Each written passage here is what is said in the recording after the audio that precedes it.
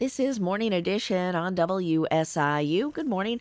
I'm Leah Lerner reporting the news. Mowing is underway beside highways across Illinois.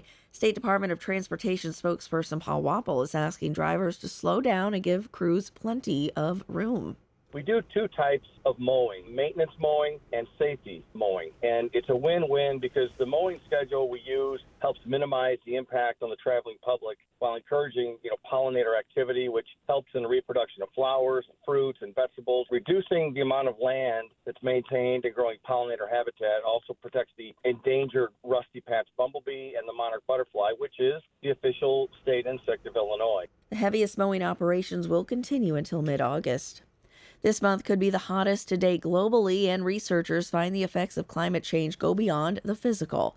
Amrutha Norisarma of Boston University conducted a study and found that people's mental well-being can be tied to heat. What we found is that the rates of emergency department visits for any mental health outcome increased as temperatures increased during those summertime periods. Norisarma says more research needs to be done on this topic, as her study was not all-encompassing. But she says this is something people should pay attention to. Much of Illinois is under an excessive heat warning through 8 p.m. tonight.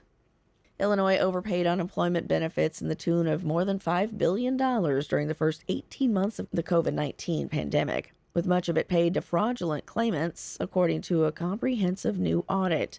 Including in that sum was $6 million paid to nearly 500 dead people and $40.5 million in unemployment checks written to incarcerated individuals.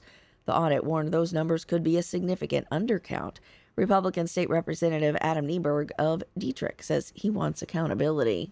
The director of IDES during this time, I questioned that director in Appropriations General Services after that director was conveniently moved to the Illinois Department of Financial and Professional Regulation. So it's just a bureaucratic shuffle, as always in Springfield. No accountability, but I'm going to be calling for accountability. This is over a $5 billion mismanagement. The audit was published Wednesday by the state's Auditor General. You're listening to Morning Edition on WSIU. Good morning.